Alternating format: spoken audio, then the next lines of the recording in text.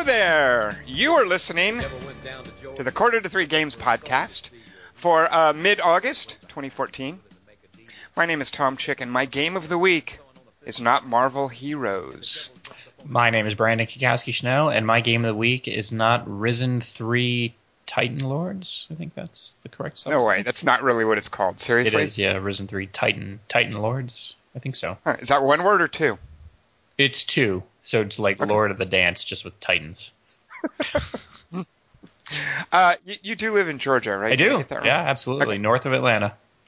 Hence the song. We'll be talking about a certain devil that went down to Georgia and Los Angeles and other places in just a moment. But first, a couple of quick notes. 2 weeks ago, when Brandon and I talked about Ascension, I was kvetching about my friends list not refilling. Mm-hmm. Because of various updates. One of the fellows at Playdeck very helpfully contacted me and said, if you go in, again, it will eventually repopulate your list. Oh, that's cool. So after faffing about with it a little bit, now I've got, 6 pages of friends in there. And you just beat me. You won our game. Yes, I did. Was that the first game that I so lose track of who I'm beating and not beating? I thought I had that one in hand, I gotta be honest. That was a very close one. Yeah. I play plenty of games where it's over long before it's over. Yeah. That one I was wondering as we were going. Yeah, no, you beat me pretty much more than I would have thought, but I ended it tonight, so I mean it may not have shown up. When you say much more than you would have thought, it was 88 to 85, wasn't it? Okay, you're right. Sorry, I'm thinking of I too have a lot of games going, and I don't always know which ones are blowouts. But yeah, you're right. It was pretty close. Okay, that was a very close one, and we immediately are moving on to the next one. Absolutely. Yeah. Did you have any corrections from last week? No, I'm not sure I remember. Oh, I thought you said you had something that you wanted to mention from 2 weeks ago. Oh, no. Sorry, I just I had when I had sent you the stuff to talk about, I left something off of it. So when we talk about what we're playing, sorry, that's what I meant. Oh, okay. Well, also real quick, from last week when I talked briefly about Muramasa Rebirth. Mm-hmm. One of the things that I don't think I realized when I was talking about it last week, the difficulty in that, holy cats, it is so binary. Is it really? Yeah, and I guess I didn't realize that because I was never really keeping track of which difficulty I was playing, because one is called Legendary and one is called Chaos. Yeah. If you were to ask someone, hey, what's more difficult, Legendary or Chaos? Turtles or tortoises. Right, exactly, right. So I wasn't really tracking which I was playing, and then sometimes it would be really difficult, and I'd get to a boss, and I'd have to back out and check, okay, which is the easier one? Uh-huh. But it really is binary. The Chaos, which I think is the more difficult one, super challenging. It doesn't auto-block for you. So you have to be super careful with timing. That's where you're going to use all of your items. But at the flip side of the coin, the Legendary difficult, which does auto-block, you can take more damage, you do more damage. It's absolutely a walk in the park. Yeah. Which I guess I'm okay with, because I'm really just enjoying the story and just the flow of the combat and upgrading stuff. Yeah, the aesthetic. Yeah, exactly, the aesthetic that we talked about. But it does seem like one of those games where I wish there was more of a middle ground. Yes. And more importantly, and this is so relevant to what game we're mainly going to talk about today, I wish there was more of an incentive to play on harder difficulty levels. There's unique achievements for the harder difficulty levels, but I wish there was some in-game feedback loop to reward me for pushing up the difficulty level. Yeah. And at this point, I'm just plugging along with it. I'm almost done with the core game. I'm going to get. So which story did you choose for the core game? Are you doing both? Oh, that's a good point. I'm only halfway done, aren't I? Yeah. No, I'm doing the girl story, which I love. Yeah, that's the one that I did originally. Did you do the other story? I did. So when it first came out on the Wii, and I reviewed it for Game Shark way back in the day, I did the one that you're doing, and then so when I got it for the Vita, I decided, okay, well I'll do the Ninja Boy. Mm-hmm. And did you recommend? Because I can't see. It seems like how are they going to? It seems like a tough act to follow this really cool story of the evil dude inhabiting the good girl's body, and every now and then they have to swap out for some reason. Mm-hmm. How can they top that up with just a generic ninja dude running around? It's not quite as good. It's more like he lost his memory and his whole clan is now trying to kill him, and so you're kind of piecing together, well, what happened? What did I do? Sounds like The Hangover. Yeah, exactly. But no Mike Tyson. But so what else are you playing besides Diablo 3 this week? Okay. Anything? One of the things I mentioned when we spoke before was that I was going to play the remastered version of Last of Us because I had read that you had to play through the whole game in order to access the Left Behind DLC. So I was all prepared to do that again, and I got the disc and I put it in the PS4 and I loaded it up. Right there at the top menu. Right there at the top menu was Left Behind.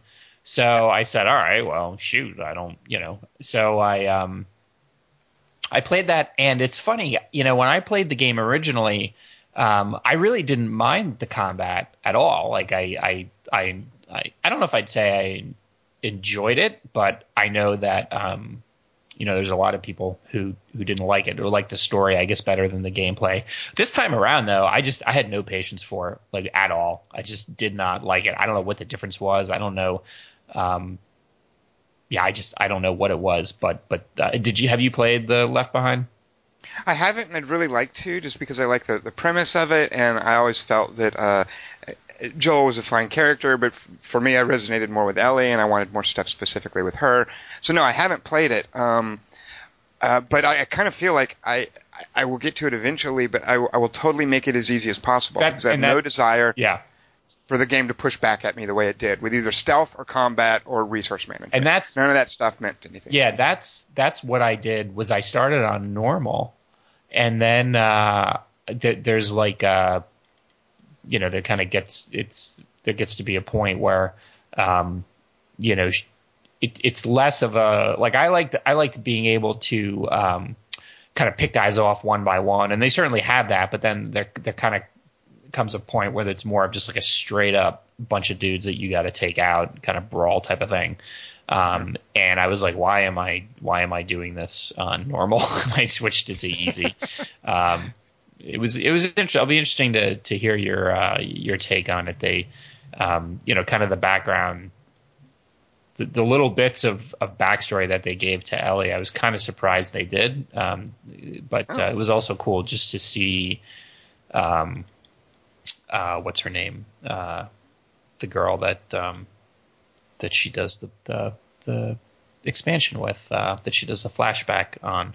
I actually haven't played it, so I don't know her name. They did send me a little comic, though, so I read through the comic. Okay. It might be the first comic book I've read since I was a kid. Yes, very good. Yeah, so it was cool just to kind of see them, like, some of the character beats were good. So I think you from that perspective, I think you'll like it because, it doesn't add like a tremendous amount of insight into Ellie, but it's interesting to kind of see her before.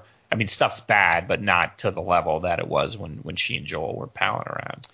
What draws me most to it is not necessarily that I would want additional insight to her, but I feel that the characters in Last of Us, Joel and Ellie, especially Ellie, were just so vividly drawn and distinctive. I kind of just want to spend more time with her in a weird way. Yeah. So that's the main draw for me, and I don't know that just because it's a prequel, right? Like, it's before she meets Joel. Yeah, it's all this stuff. Basically kind of tells the story of what happened basically when she got infected.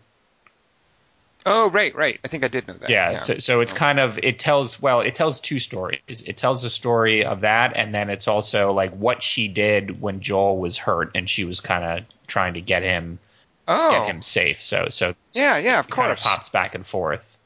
But that's even a bigger draw then, because I like the opportunities they must have with that kind of narrative structure. Yeah. It was well done. I mean, it was good. From that perspective. I mean, like I said, the combat, and I was surprised how much, I don't know if it's just having distance from it or what, but I was like, screw this. Yep. All right, let's see. I've also played a game on the iPad called 80 Days. Have you heard of that? Yeah, I have. You could make an argument, you would be wrong, of course, but you could make an argument that it's not a game. You could say, no, it's interactive fiction, whatever. you are making dialogue choices as you move around cities. This is I have to do some quick math, 19th century. Wait, it's the 1800s. Yeah, 19th century. This is based on Jules Verne's Around the World in 80 Days. And the concept is you're just trying to get around the world in 80 days. And going around the world involves picking different routes.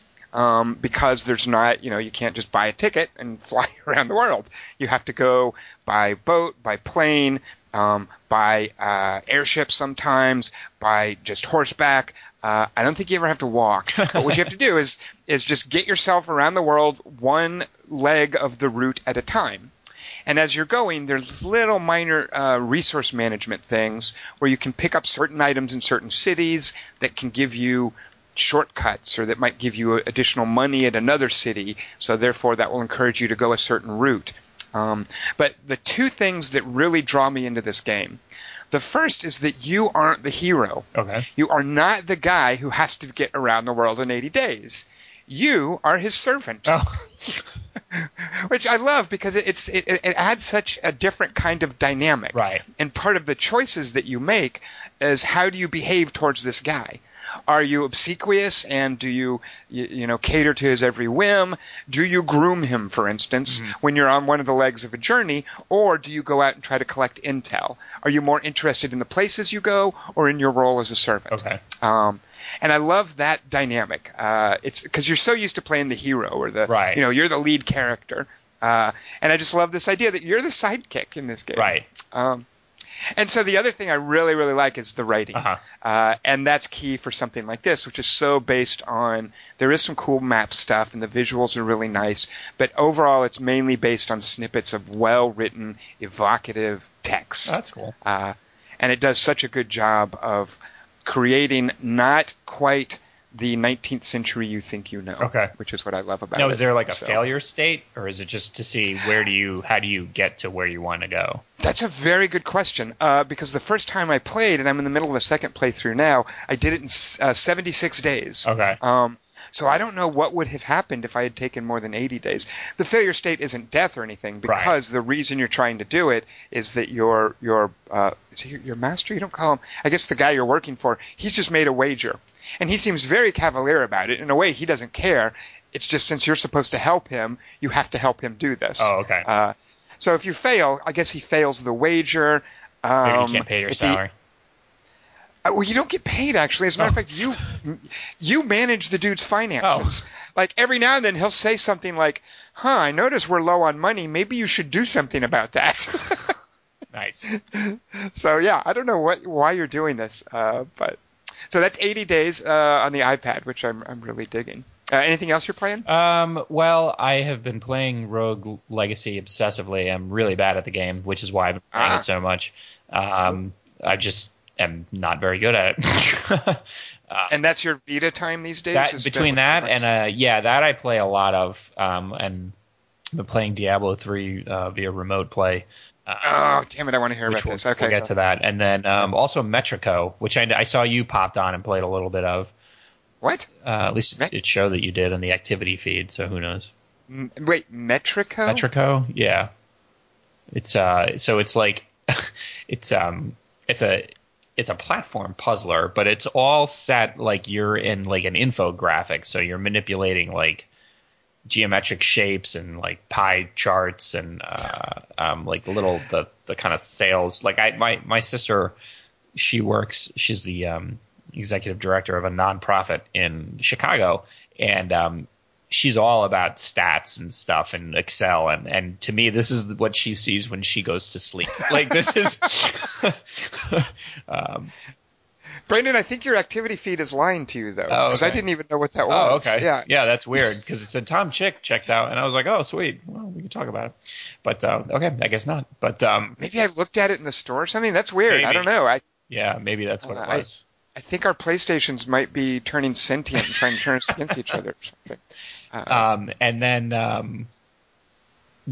so Rogue Legacy takes up, I play it at work and at home, and what it is that because I'm so bad at it, I'm just kind of like really steadily I mean, I get enough money to buy something, so I think I'm really, for normal players, I'm probably like really over leveled for the areas I kind of hang out in.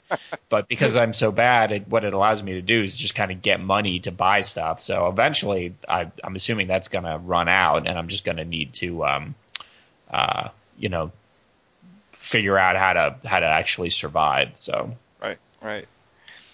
One of the games that I didn't consider playing, but a game that recently went into a more public beta where if you pre-ordered it, you could start playing it. And the PR folks kindly sent me a little code, and they're like, hey, this is now public beta. There's a lot more features in it. You should try it out. And I was sorely tempted. Is Stardock's Galactic Civilizations 3. Oh, yeah. Because I do love strategy games. I love sci-fi. But then I was reading about where it currently is, this current build, and what they have planned.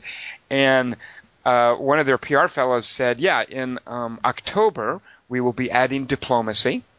In December, we're adding combat. And it was like a schedule like this. Right. Which, it struck me, who would want to play that? That would be like saying to you, Brandon, this Guardians of the Galaxy won't be out until next year, but you can watch it now, a pre-release version of it, and in October, we're going to add Groot. Right. In December, all of the Gamora scenes will be in there. And then Rocket in February. Right. And I'd be like, no, I don't want to see that. Don't. So that's one thing I'm not playing. Right. You, by the way, could, because I've heard you talk about on the Jumping the Shark podcast, you now have on the way a gaming laptop. You are now a PC gamer. I have a gaming laptop, and I ran all my benchmarks, and it's actually scored pretty well. Definitely better than most gaming laptops. Around what I guess 3D Mark 11 and PC Mark 7 consider to be a mid-range system. So you can no longer say, "Oh, I'm not." I can no longer. Well, I got it, and I got it because when Wasteland 2 comes out, I want to be able to play it. And now that I'm reading, they're saying, to do everything in Dragon Age Inquisition, it takes 150 hours. I was like, well, that might be something for the laptop. And I told my wife, I was like, I can hook a gamepad up to this, and she just kind of rolled her eyes and was like, okay, whatever. So, Wasteland 2 is impending, right? Yeah. It was supposed to be end of August. Now they're saying beginning of September. So, a few weeks. Yeah. And that's like the final release. That's not, and then we add combat in October. And no, I'm pretty sure that's going to be, that's going to be final. Good.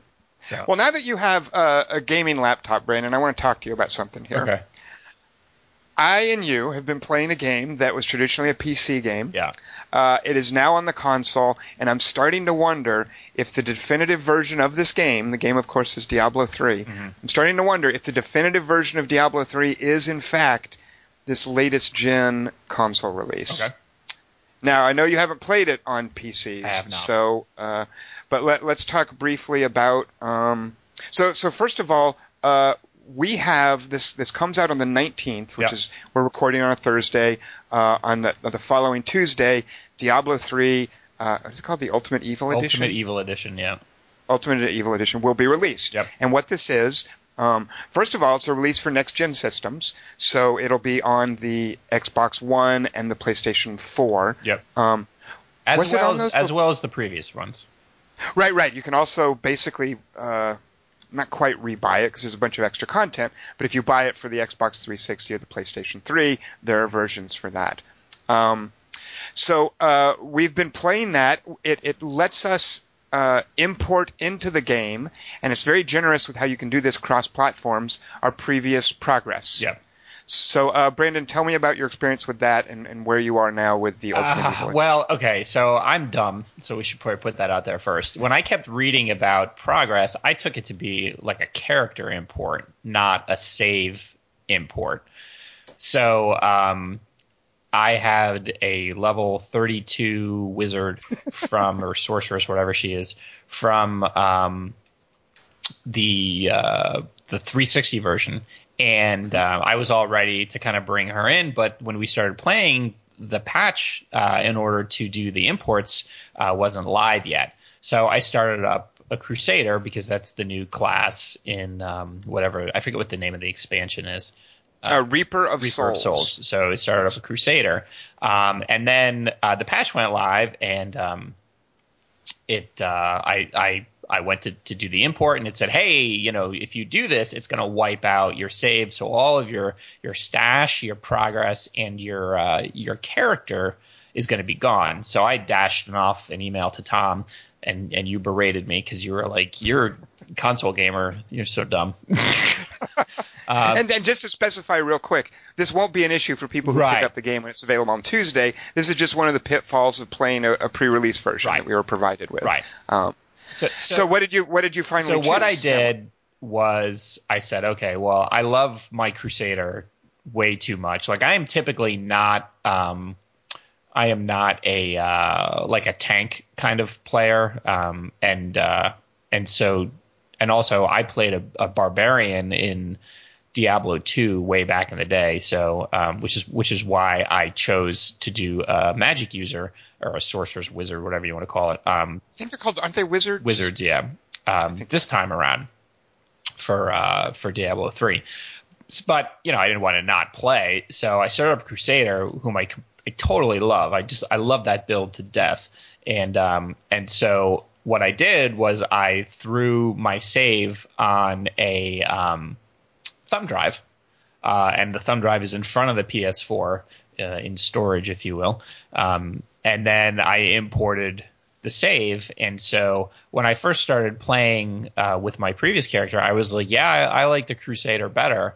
Now I'm really split. I'm kind of torn, and I'm bummed that I can't toggle between the two, because I think what it was getting back into the wizard. I kind of forgot the order of operations in terms of like what powers I'd pop off, and then I had a really specific set of powers dialed in that I then had to throw completely out the window when I actually fought Diablo, because I was just getting hammered. And so I was kind of like relearning. Oh, I forgot I had that power. Oh yeah, I don't think I've ever really used that power. So kind of relearning when you jump in at a higher level, it's cool because it's all there and you can just kind of fiddle with it. Whereas with the Crusader, you're more limited because, they're kind of still doling stuff out.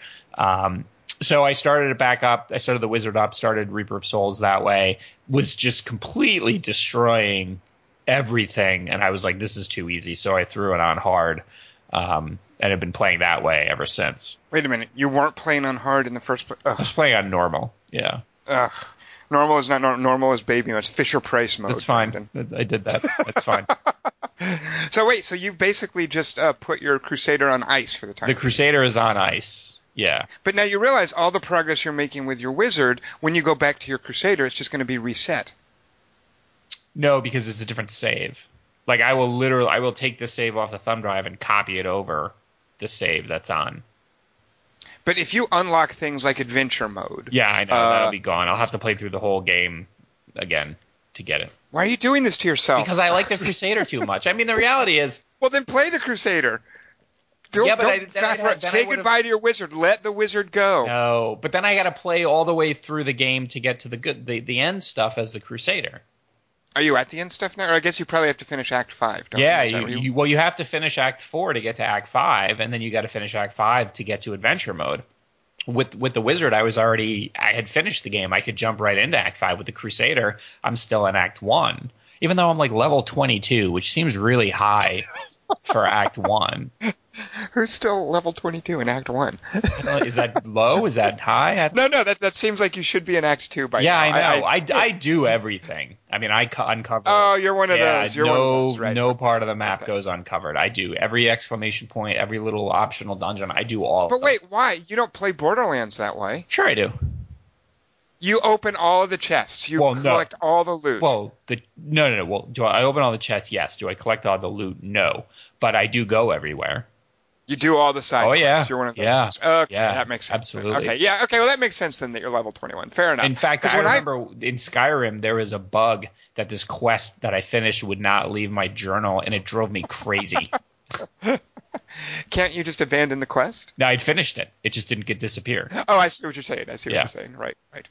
Well, for me, when I play, and I started up a Crusader, I had...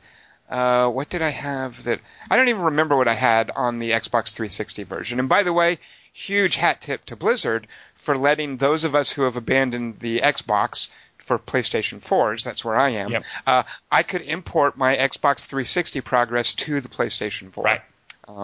But I wanted, when the copy arrived, I wanted to get to playing. I wanted to start leveling up a Crusader right off the bat. So I just said goodbye to whatever I had on the 360. But you just abandoned that completely. Like, you had some pretty high level people. Don't care. Well, I mainly play it on the, and this is part of what we'll talk about. Most of my time in Diablo 3, and Lord knows I've sunk a lot of hours into that silly thing, is on the PC. For the 360, I think I only played it for just for the purpose of doing a review, and once the review was done, I went back to playing it on the PC. Okay. And there is, of course, no cross-compatibility between PC and console characters. Right. For a few reasons. Right, and just for console people, you can go from any previous generation to any next generation. And you only have to do the manual import stuff. I'm trying to think if you go. So you could also, if you do 360 to 360, it'll just recognize your save. Same thing with PS3. But if you're going up to a new version or a different platform, you can't go from 360 to PS3, and you can't go from 1 to PS4. That's mine. Right. Okay. No. Right. That makes sense. Yeah. Absolutely. Yeah. And just to prepare yourself ahead of time, you can go to Battle.net, link your tag, link your PSN ID to your Battle.net account, and then make sure you have downloaded the latest patch to Diablo 3, and then you can just go in there, and there's an option under More to export your save. So yeah, and as you found out, it's not a per character thing. It is not a character; it's a save. Yeah, it's a blanket save. All of your progress, all your characters, all your loot, all your stash stuff. Yep. Yeah. All right. So now that we are playing on, I think we're both on the PS4. Yep. One of the let's talk specifically about some of the things that are unique to Ultimate Evil Edition versus just a regular Diablo 3, which you also played. What are some of the new features that of course, Act 5 and the Crusader. You have abandoned your Crusader for the time being, it looks like. Okay, fair enough. And just so you know, the Crusader, when it came out for the PC, was a very different beast. Really? I don't know what they were thinking, really, but the Crusader wasn't nearly as tanky. He or she was a lot more frail. The Crusader didn't get the inherent defense bonus that barbarians and I think monks had. Okay. They had some weird things with the skill tree. One of the Crusader's really cool abilities is a horse. Yeah, that's awesome. Yeah, it looks great. It's a quick way to escape. You know, there's similar abilities that other characters have to get out of difficult situations. But here the Crusader mounts up on a big old ghostly horse and rides away. That had some ridiculous thing like a 3-minute cooldown. Oh, that's not good. Yeah, it was like some super special thing you never got to use. And I forget what specific things they changed, but the current way that you play a Crusader feels very different than when it came out on the PC, at which point I was pretty disappointed in it. Now, man, I'm loving the Crusader. I'm having a great time with it. So there's Act 5. So does that mean, Brandon, have you seen Adventure Mode? I haven't, because I haven't completed Act 5. You will never go back. Well, I don't know. Some people, I guess, like the act structure, but right now I'm just playing to make a beeline through Act 5 to unlock Adventure Mode, at which point I will never look back. And what exact, is it just being able to just go anywhere? Like, is that just for like loot purposes or challenges or? Yeah, I'll tell you. Yeah. So everything is unlocked. You can go anywhere. Why would you go somewhere? Very good question. There's going to be a dude in town who you talk to, and that dude says, hey, these are the 5 quests that I need you to perform for me. And if you perform these quests, I will give you bloodstones. Mm-hmm. So the quests are going to be things like kill this specific unique in this specific place. Or go to this specific place and pick up an item. And it's throughout all 5 acts, the different places, and you'll have an exclamation point. Actually, I think you do, whenever you do one, they're all within one act. The act that you currently have loaded, and you can bop around amongst different acts. It'll put 5 exclamation points on the different waypoints. Mm-hmm. And you teleport there, and you do the quest. And when you do all of them, the guy gives you a bunch of bloodstones, and he gives you a little key to unlock a super secret special level. Okay. Where things are really difficult, and there are more legendaries. And then these bloodstones that you accumulate is a new currency to buy different kinds of stuff. Okay. So the only way you get the bloodstones is by doing these randomized quests, and then furthermore you get keys to go to these super powerful pocket dimensions. Those are the rifts? Yes, exactly. Those are the rifts. So what that means then is that you roll up a new character, and you just do these 5 quests. You go to whichever act you want. You never have to watch another cutscene of Leah mourning Cain or whatever. So can you use your previous character, or do you have to use a new one? Absolutely. Okay. Absolutely. You can use your previous character. You can just roll up an entirely new character, and instead of selecting campaign, you select adventure mode, which will be locked, by the way, until at least one character has gotten all the way through the campaign. Right. And then also one of the reasons to keep playing your original character, do you know about Paragon levels? I saw them, but I thought that was something that you had to be, like, you had to get to level 70 to start getting points. Exactly. Yeah. So once you get to level 70, when a character still earns experience when you get to level 70, when the character would have hit level 71, instead of hitting level 71 or doing any sort of advancement, you're still level 70, but now you've earned a Paragon point. Okay. When you hit, and then it resets you to level 70. If you get enough experience to hit level 71, each time you would hit level 71, you earn a Paragon point.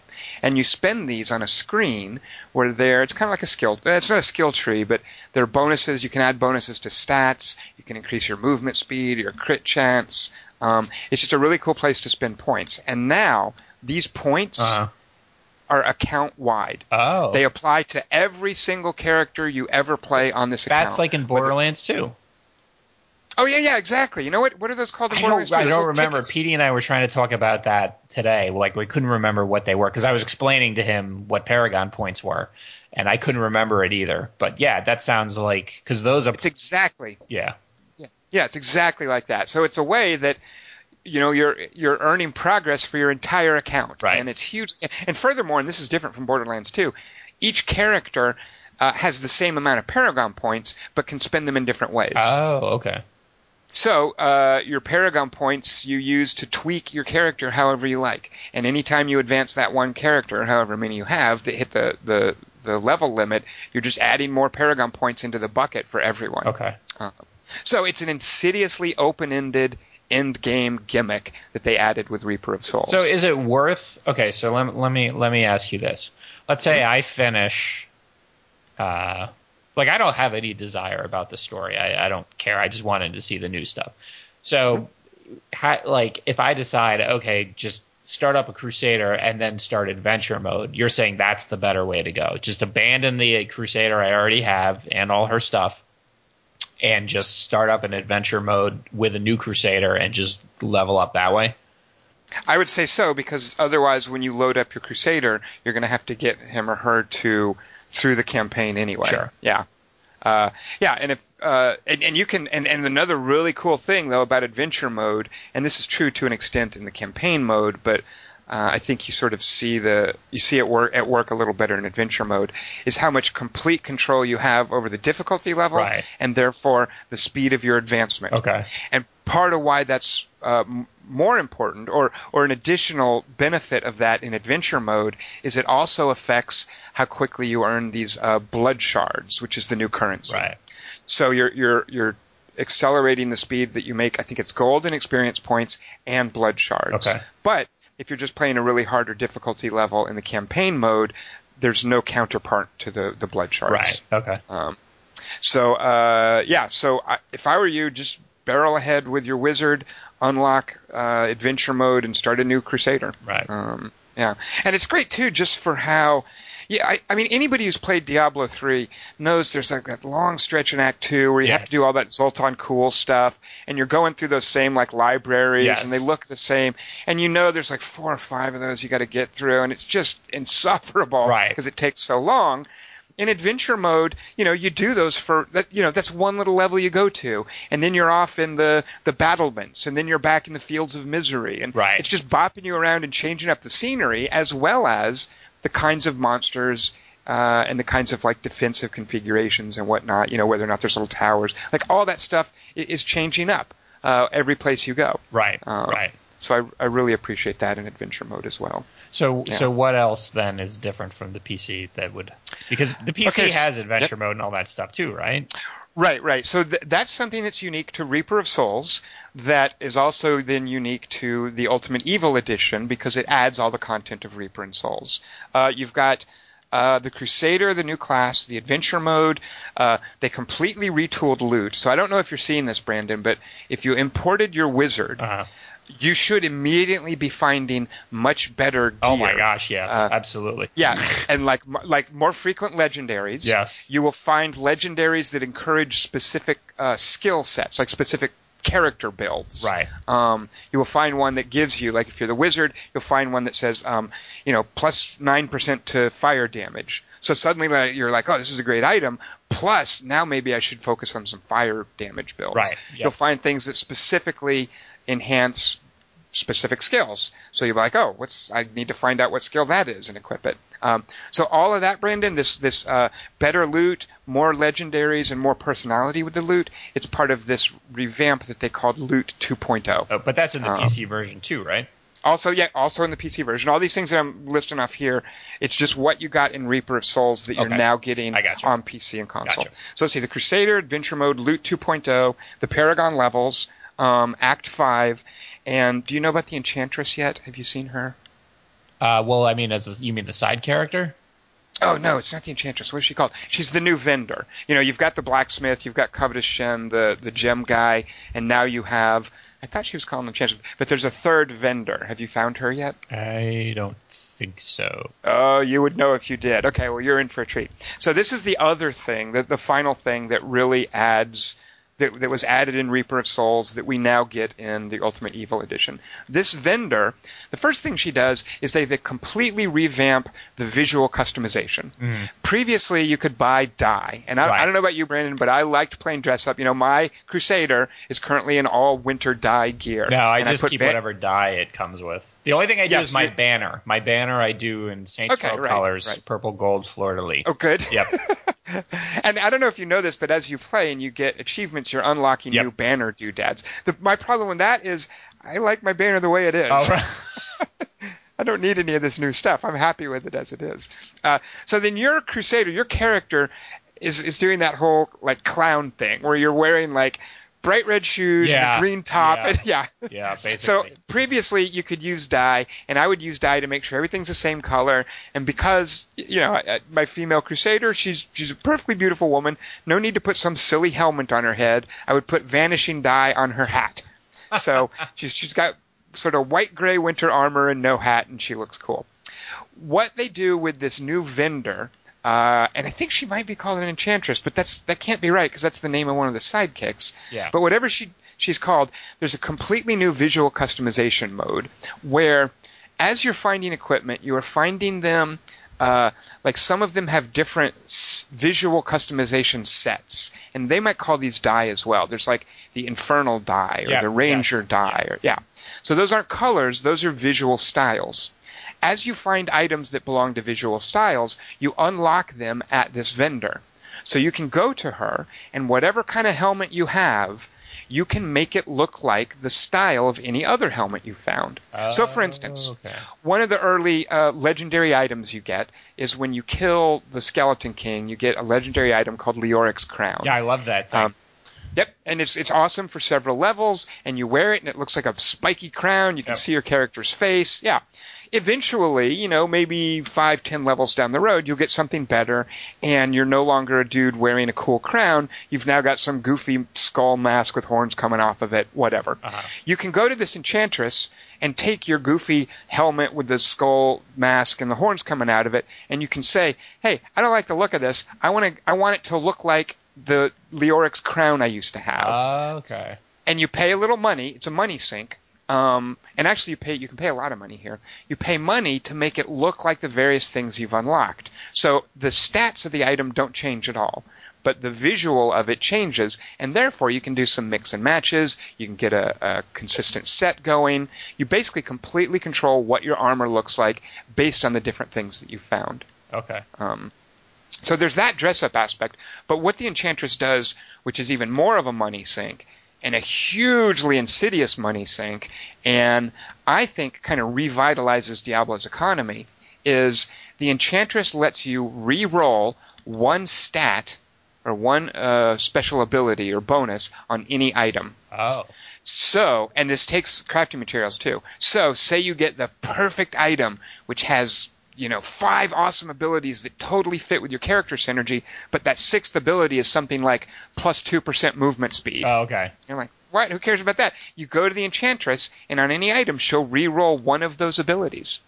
So that plus 2 movement speed, you keep hitting re-roll, re-roll, re-roll. You're dumping money and crafting items each time you hit it, but what you're doing, it's like a slot machine. You're sitting there and you're waiting for that one, like plus 3% attack speed or something that's useful for you. And when you get it, it's like, do I keep pushing my luck or do I settle for this? Right. So she lets you tailor not just the visual look of all your gear, but also one of the little functional abilities of the gear. So that's a huge power user thing, is just finessing all your gear and making it fit perfectly into the kind of character build you want. Now, what is these transmogrify stuff that I keep coming across?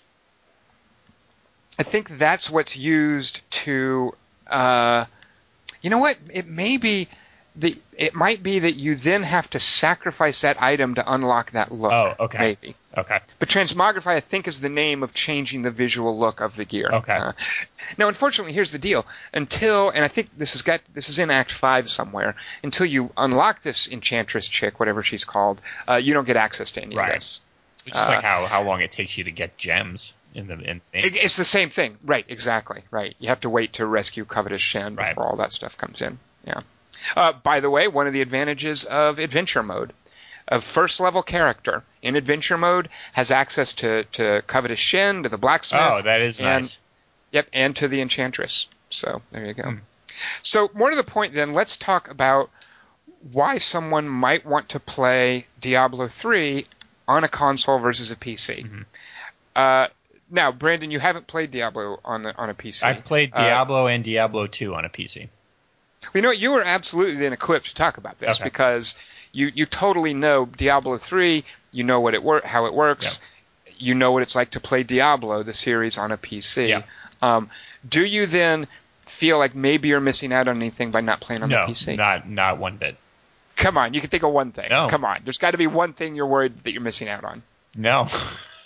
I think playing with a controller is so much better than clicking a mouse, to be perfectly honest. And I don't know if it's just because I've been playing with controllers for so long, but I was reading the Eurogamer piece on the Ultimate Evil Edition, and the guy who wrote it, or gal, basically said the PC, the mouse, you're kind of dragging your character along, whereas with the controller you're pushing them along, and I guess that's what I like. I like that feeling, that almost tactile feeling of kind of pushing them along to whatever it is they're doing next. And I'm with you 110%. I couldn't agree more. And here's a weird thing. So when you're using the PC, you have a mouse cursor and you click it on a target. Yeah. And if you're a ranged character, like a demon hunter, you are clicking the target to shoot your arrows, and at some point the target will die, and the next click will tell your character to move there. Right. Now the way you get around that is you hold down the shift key, and that's the modifier to tell you, no matter what, don't move. Right. You're frozen in place no matter where I click on. I'm always intending it to be an attack. Don't try to walk there. So I have been playing a fair amount of this co-op with my friends, and I've been thinking, well, how do I feel like such an idiot for even wondering this. When doing ranged attacks, I'm like, there's got to be some way on the controller to tell my character not to move. And I was trying to wrap my head around this. Do I hold down the left trigger? I mean, it seems to be okay, but I know I've got to figure this out. How do I tell my character not to move? And Brandon, it was the weirdest thing to finally realize, oh, you idiot, you just don't move the stick. Move, yeah. Because I was going through areas where I was fighting an elite where you can't stand in their poison. Yeah. And I'm like, okay, I got to make sure not to misclick and go into poison. How do I do that? And I was just playing it, and just in the back of my head, I kept thinking, well, as soon as this gets to be a problem, I have to figure out how to not move myself. It's just, I was so used to the PC version, it's just don't move the stick. Right. Don't, walk out of the poison and then stop. Right. Doctor, it hurts when I do this. Yeah. But it's so kind of I'm just so accustomed to having to compensate for that on the PC that now that it's this direct control, and it's so intuitive and it makes perfect sense. Now, here's a possible thing that I worry about, Brandon. Some of the skills that you use in Diablo 3 are targeted. They're aiming skills. For instance, I've been playing a Crusader a lot. One of the things a Crusader gets is the ability to jump somewhere. and the barbarian has something similar, and he jumps somewhere and it makes this cool pattern on the ground and it damages creatures.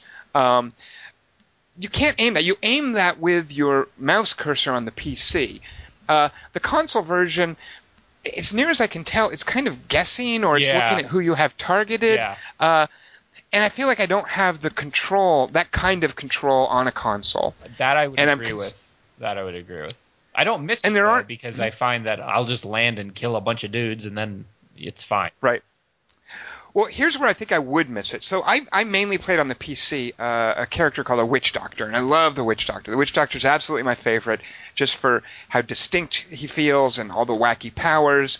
And the new power they added, because each character gets a new power for the 10 additional levels in Reaper of Souls or the Ultimate Evil Edition, is to drop a little pool of these snapping piranhas. Okay.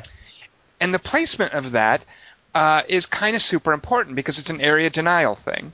It does, depending on what kind of piranha pool it is, for the most part it's going to do damage to anybody who stands there. So you want to use it to maybe protect a flank, to put it behind you, or, if you're a ranged support character, to put in front of a tank that you're playing with. Oh, okay, I gotcha. And that was a huge part of that piranha pool, and I haven't gotten to anything yet on the console where I feel that like that kind of placement is meticulous, but I wonder if that's just a sacrifice you have to make for not having a mouse cursor. Yeah, I mean, I know there is a lock on. I think it's left trigger. It does a lock on, Absolutely. And I have no idea what it's for. Like, I don't know why you would want to lock on a particular enemy, because unless it's just, I mean, I don't know. Like, I could see for I'll tell you the why. disintegration ray or. So there's early on in the cathedral, there are these purple skeleton guys, and they raise additional skeletons. Yeah. So in a battle, you want to kill those guys that's first. True. So as a ranged character, ideally, you want to target that thing and lock onto them. And if you kill other things because they get in the way, that's fine, but you're trying to kill him. So I think the lock-on also might be how we're supposed to target, say, the Crusader jump. But it's so wonky to kind of move your character. It's just like when you're going to talk to people, you just kind of walk up and kind of hope your field of view it locks on them. So that's the only reason why I'm like, well, okay, that I can see what they're trying to do with it, but it's like if that purple guy you're talking about is like surrounded by minions, good luck. I mean, you might as well just not even bother because. Well, here's where that Crusader's jump would come in handy. Yeah, but I'm saying because of the way it does the field of view. Oh, right. Yeah, with the lock on, you're saying good luck. Yeah, exactly. I think the artisan is who you're talking about. The not the enchantress. She's called an artisan? Yeah. Ew. Miriam. Okay. She's the woman you find I guess you find her in the cemetery or whatever. Yeah, artisan just sounds like someone who's like making wood carvings. She's on Etsy. She's making like Zelda potholders. Yeah, like if she's selling them at a street fair or something. I don't know. Artisan, all right. Shark tooth earrings. Heirloom jam. Yeah. Let's see. So the other thing that so by the way, all of this, I do feel that the definitive version is on the console right now, and that aiming is the only thing that I think I would miss, and that I love when Diablo 3 gets super difficult, super challenging. You're dying a lot, and I think I'm going to miss that when I get this console version when I get to this level. But see, with the console that's version. Also what I love about it. Where when you're saying to target that jump, like that jump between that jump and then, have you played as a wizard? I have, yes. Okay, the arcane energy form, which I call my get out of jail free card, where you turn into like this being of pure energy, and you can like one shot. Or most enemies are like I love that just feeling of being overwhelmed and just all of a sudden, okay, bam, just like hitting that release valve and just hoping, and I know I can understand like when you start to get into the difficulty levels where you die and you lose your entire character, which I'll never play, so it's not like that I have to worry about that. I can see why having a more targeted approach to things is going to be the way you want to go, but that kind of frenzied type of thing is why I don't miss it, and I just cool to see where do I land? Like, am I landing? Am I going to take out like a bunch of people all at once? Am I going to whatever that I don't. I can understand when you get further along to where you're going to want that precision, but that lack of precision is a big part of what I love about these huge encounters. Right. But one thing I wanted to ask, because I honestly don't remember, two things. Did they have the experience bonuses for massacres in the base version of Diablo 3? Very good. Yeah, I think they would. I don't think so. Like, they would tell you when you got a massacre, and it might say, like plus 100 experience. I don't know that it was. It certainly wasn't as explicit as it is right now. But you would get a message, but I don't know that you got the experience point bonus, and I don't know that the experience point bonus worked the way that it does now. Okay. So explain what that is, because I'm loving that. So basically what will happen is once you kill 10 monsters within a very short period of time, it'll say massacre, and it'll show you the count, and then this little fuse will start counting down. And as long as you're doing damage, it'll keep resetting the fuse. And every enemy that you add to the massacre, you get the potential. It'll up your experience bonus for that particular encounter. So if you get to 10, it's like 1.5 times. If you get to like 20, it's 2 times. I've had it up to 50. Or no, actually, I think I've had it to like 70 something. But basically, so what it ends up making you do is just start running around like crazy, trying to find more enemies to hit, so that you can keep that fuse going. It really encouraged you to chase down these crazy crowded screen, right. just kill fests. Yeah. You're like it, and it also brings home this idea, which has always been true in Diablo, but I think this makes it very explicit, that the monsters are a resource that you're farming, basically. Right. And yeah, so you're trying to set up, when you're seeing this number increment up, you're trying to set up, okay, where can I get more guys? And you'll do things too. Or at least I'm finding that I'm starting to do things where I'll just tag a group of monsters so they chase me, and I'll try to lead them to another group of monsters, and I'll kill them a little bit, and then I'll try to get another group of monsters. I'm trying to create these monster chains. Right. And it's totally new gameplay for me. Yeah. I never used to do anything like that because I didn't see an incentive for it. And what happens is that when the fuse finally runs down, you get a little screen.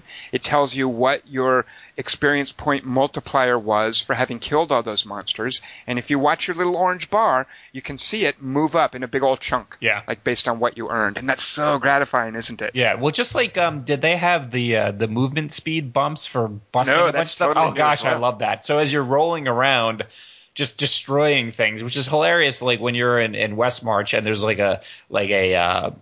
what's the giant bow and arrow thing called? Ballista. The ballista, and you roll into it and it just explodes. And you're just like roll. It's like you're like Sonic the Hedgehog, and you're just constantly like rolling into things, and then all of a sudden it's like, okay, you get a speed bonus for 40 seconds, and then you're just like running around the map. But it's just a silly thing, I mean, you're breaking things in the hopes that you find some gold or a piece of equipment or whatever. But this, I feel like a pinball. I mean, I love it. It's so stupid, but I do that anyway.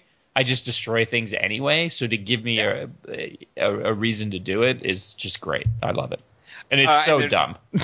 There's a third bonus thing. Do you know what that is? No. Trap kills. Oh, yeah. Yeah. And what that'll do is it'll reduce, I think it'll increase the resource regeneration, like your mana or hate or whatever. I think it increases the rate that you regenerate that resource. Right. Yeah. So it basically says, hey, go crazy with your skills. So when you kill things with a trap, and it's the same kind of thing you get for a couple of minutes. And I like, by the way, how clearly the PC version does this as well, but I like how clearly it shows when you have a buff active and how long it has to go. Yeah.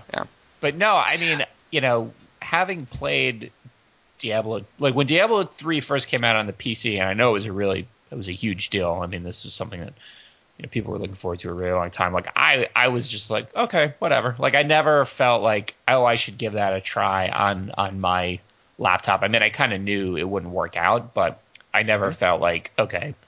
But having played it on the console, I mean, I was just it's such a great game. Like, and I feel like having a controller in my hand to do it makes a huge, huge difference. I mean, it always did feel. I mean, it's just so gratifying to play an action RPG like that with the direct control. And the reality is, I've played other action RPGs, and they know what they're doing. Very briefly, I can talk a little bit about remote play. That was the other reason why, when I first heard that they were announcing it for the other versions, for the PS4 and the Xbox One. my first thought was there are no good action RPGs for the Vita, so it might be worth it. I was thinking I'd pick up a copy just for that. So I've played a ton of games via remote play, probably with the exception of Infamous Second Son. Every game that I've played on the PS4 at some point or another, I've played on the Vita via remote play. Now let me ask you real quick, because you helped me out with this a little bit, and I wasn't able really to get it working. Is your PS4 connected with a Cat5 with a cable? Yes. To? Yeah, so I have a gigabit switch. So when I did my basement, I ran.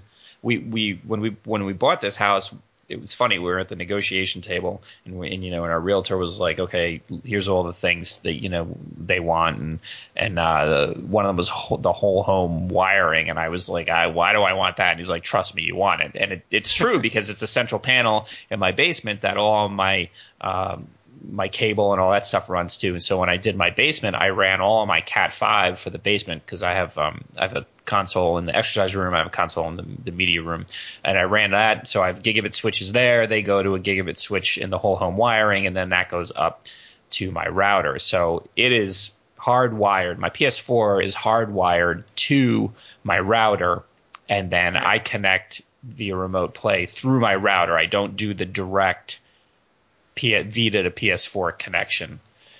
So what I'm convinced is going on here, because I've had very little luck with remote play, just because there's lag. Yeah, because my PS3 uses a wireless connection, and I can wirelessly connect my Vita to the router or to the PS3 itself, and there's just too much lag. And what I've heard is that if you minimize the number of wireless connections, mainly to where it's only the Vita to the PS3, that maybe that helps. But I've had no luck with remote play, and I'm really bummed. Yeah. Because I would love I mean, it's not like I have any shortage of stuff to play. Right. But man, I would love to get Diablo 3 running on my Vita.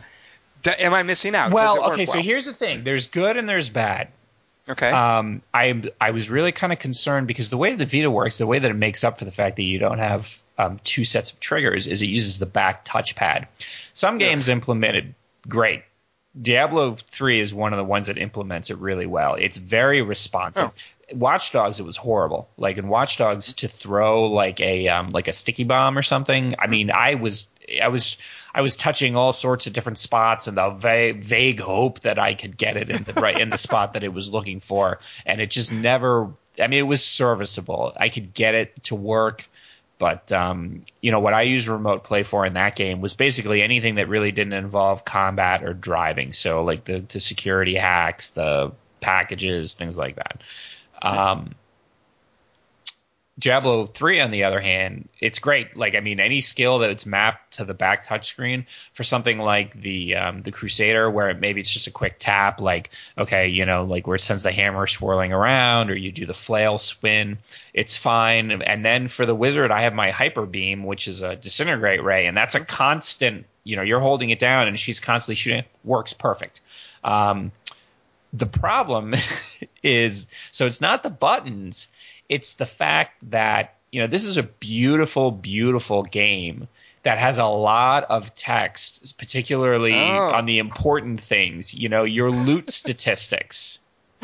And trying to read that, at least for my, 42-year-old, astigmatism-riddled eyes, it's difficult.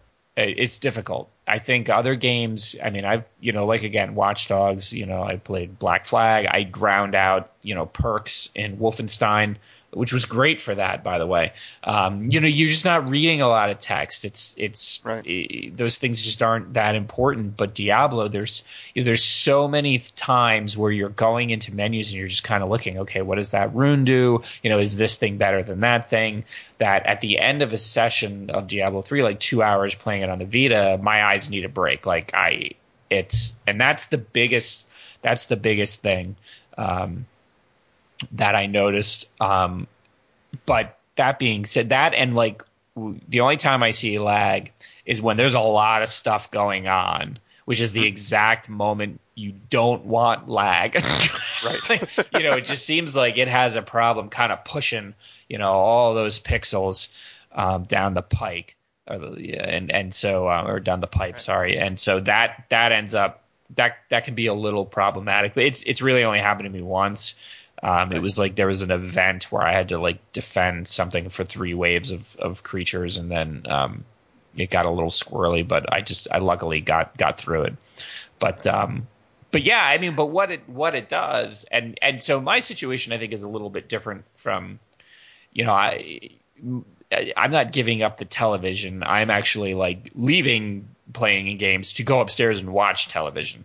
My wife and I, we're still very much the 8 o'clock, the primetime TV watchers, even though we record everything. But that's, it's just, we watch TV. And if I'm not playing something, I'll fall asleep. And so my wife has learned over the years, I can either have him sleeping and not seeing anything that's going on, or he can be playing something and catch 50 on a good day, 75% of what's going on the TV. So it's funny, we're watching Teen Wolf, the MTV show, which is excellent, by the way, and she's already seen it. I'm watching it with her again so that we can watch the new season together. And so she knows that I'm not paying attention all the time. So when something's about to happen, she'll say, "Oh, this is going to be good," and that's my cue to look up and make sure that I don't miss something. But so what I typically do is I'll be playing Diablo, then I'll pause it, go upstairs, fire up the Vita, and just pick up right where I went off. Because, with this game, it's just you want to go, hey, maybe it's that, well, I have almost this whole area explored, and I want to just kind of get to the next waypoint so that I can, not lose where I'm going. But for me, it's more just, well, I want to see what's down that hallway. Like, because I uncover the whole map. Right. It really helps. I don't have to stop. I can, because that was always the thing that bugged me before. It was like, oh, I haven't uncovered the whole map. I don't want to quit because I still there's half this map, and then I have to uncover it all over again, because it doesn't save the fact that you uncovered it. Oh, wait till you start playing adventure mode, though. It's going to drive you batty. Yeah, I'm gonna have to just put that aside. I'm gonna have to secure that in Aliens parlance. I'm gonna have to secure that shit, Hudson. Yeah. So, exactly.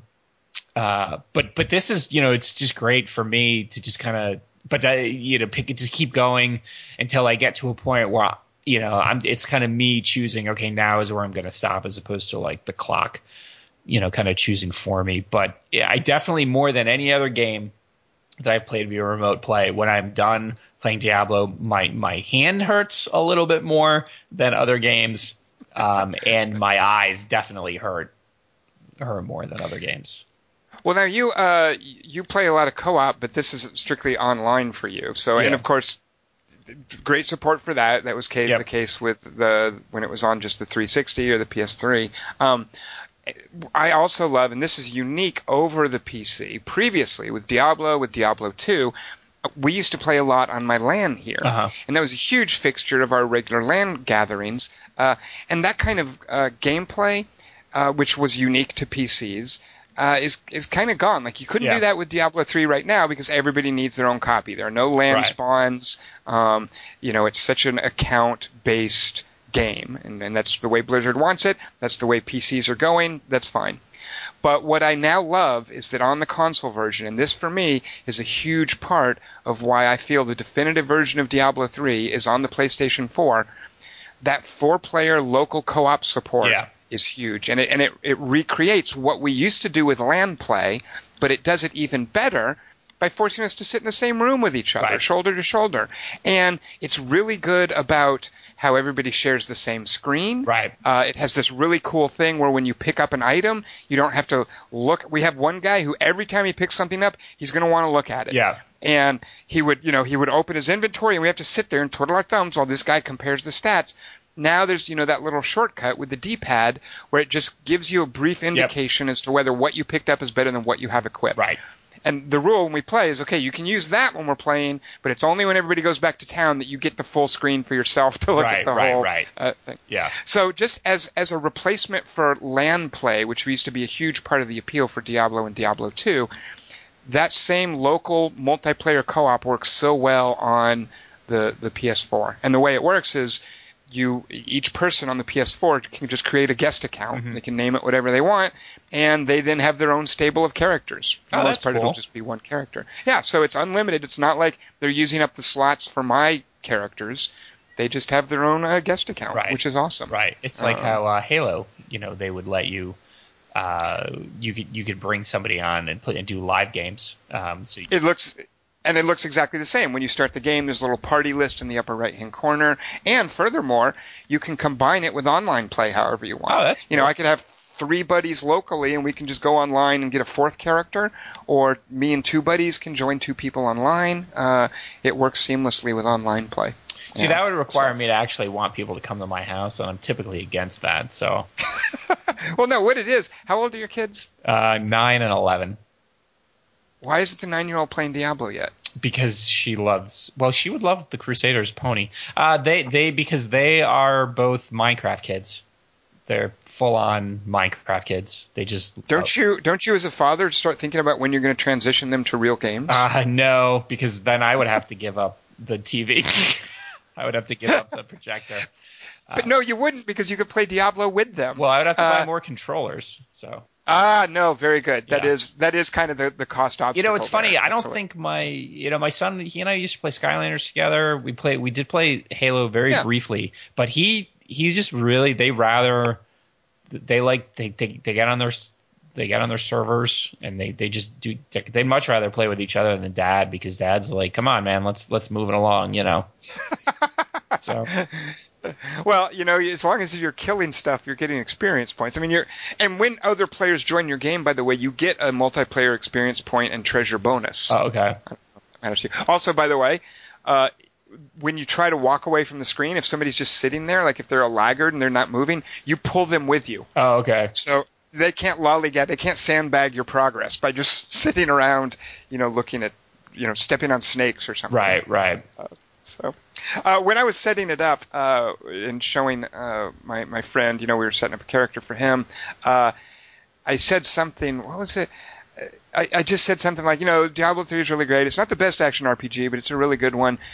And he said, oh, what's one that's better than Diablo 3? Oh, yeah, I'd like to hear that. And I was like, well, I took a breath, and then I started sort of hemming and hawing and pointing out some various action RPGs that did something maybe slightly better. Like Path of Exile has this really cool loot system.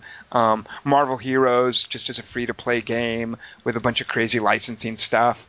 But yeah, as I was saying this, I realized I was just pointing out things that had like one feature. Right. And I was finally forced to admit, that I just meant that as a figure of speech. I didn't literally mean that. Because I really do think, upon reflection, this is the definitive action RPG. And that's the thing about when I was talking about remote play is that, it's not. I mean, part of it is that unless you want to play like Dungeon Heroes, which is some mobile game that they put on the Vita and then have the audacity to charge $40 for it. There are very few good action RPGs on handhelds, and so here you not only do you get a good one, you get the best one. Yeah. So I mean, I don't know how good Sacred is, but Sacred 3, that's PC only, right? That's not. Sacred 3 is not, that's a sort of an abomination. Sacred 2 is a very good one. Sacred 2, okay. So Sacred 3 is not the same? No, I think they took a very different direction. But Sacred 2 is actually a good parallel, Brandon, because that was for the PC and they did a console version of it. The benefit of Sacred 2, and I think where you could maybe make an argument that I think where some people might prefer Sacred 2, it had this super complicated, intricate, just downright Teutonic character building system where you would get all these little I mean, it was like clockwork. It was like trying to make a Swiss watch or something. Like the character builds in that. And if you're that kind of nerd who's into those stats and stuff, and I certainly was, Sacred 2 is a great game. Yeah. But just as far as the full package, nobody's done what Blizzard has accomplished with this thing. No, and it's just, I felt silly trying to explain why it wasn't the best action RPG. And I finally had to concede, well, okay, I didn't mean that. Right. All right, so folks, there you have it. I think Brandon and I are both console Diablo 3 fanboys. Yeah. What if folks wanted to be friends with you and play with you on the PlayStation 4, Brandon? Are you open to strangers being added to your friends list? If so, how could they find you? Yeah, I mean, you're more than welcome to send me a friends request on PSN. It's Mr. Binky, but I think there's an underscore There is. It's MR underscore. Yeah, it's Mr. underscore Binky is my PSN ID. And so, yeah. And Brandon, the reason you want them to friend you is they'll give you gifts. Yeah, they will. Well, they should, maybe. Well, no, they will, because how it works. So I'm Tom Chick on PlayStation. I love friends. So what happens, and this must be how it happened to you, is I would find an item, and it would be called a gift for Mr. Binky. Oh, really? Because I sent you one through the mail. Oh, I assumed you just gave me that Zweihander, that two-hander that everybody gets, which, by the way, I appreciate. I promptly rendered it down for the crafting materials. I figured you would. I wasn't sure if that was something that everybody got or whatever. But no, I sent you that through the mail. But I understand there is like a social aspect where if you find a legendary item, it'll like send a copy to your friend, to people you have on your friends list.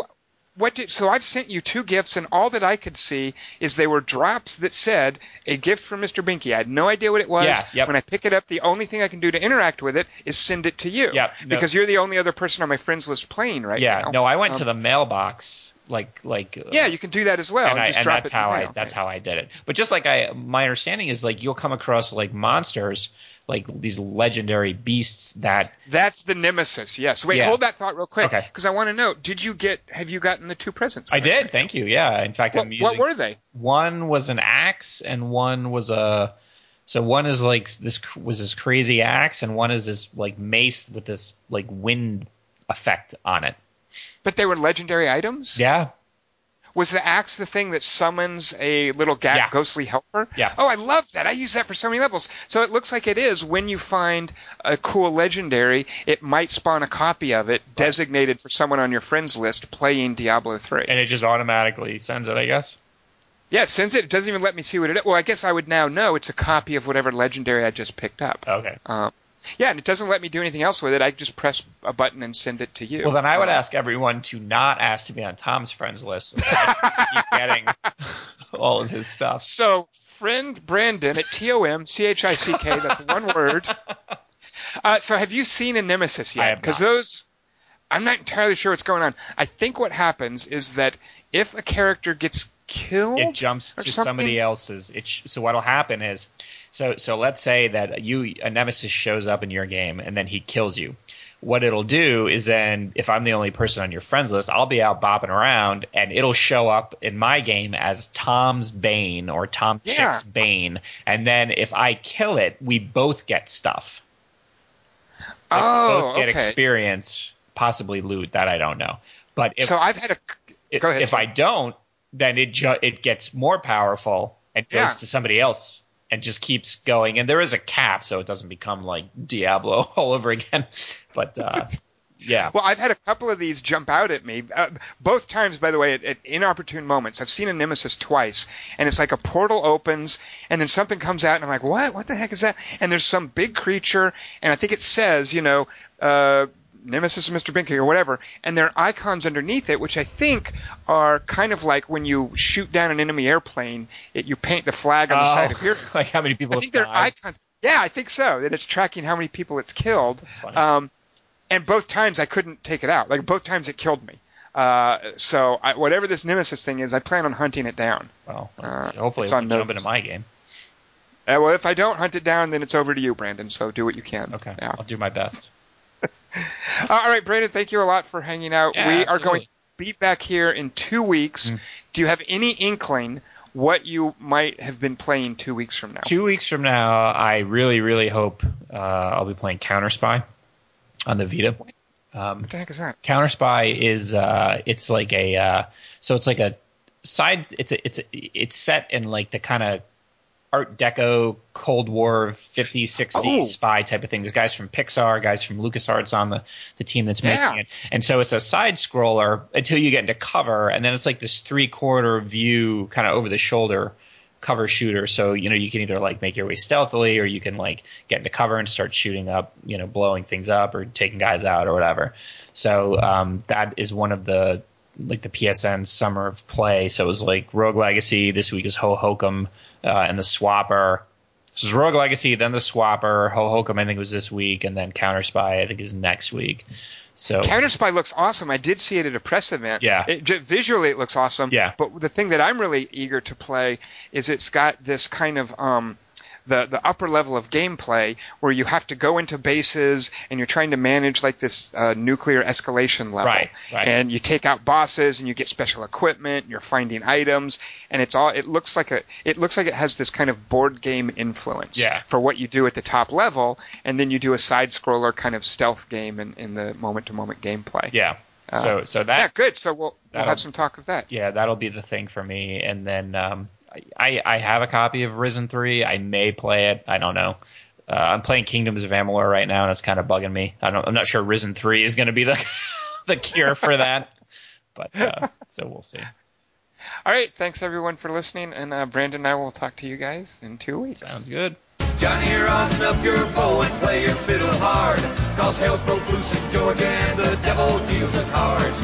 And if you win, you get this shiny fiddle made of gold, but if you lose, the devil gets your soul.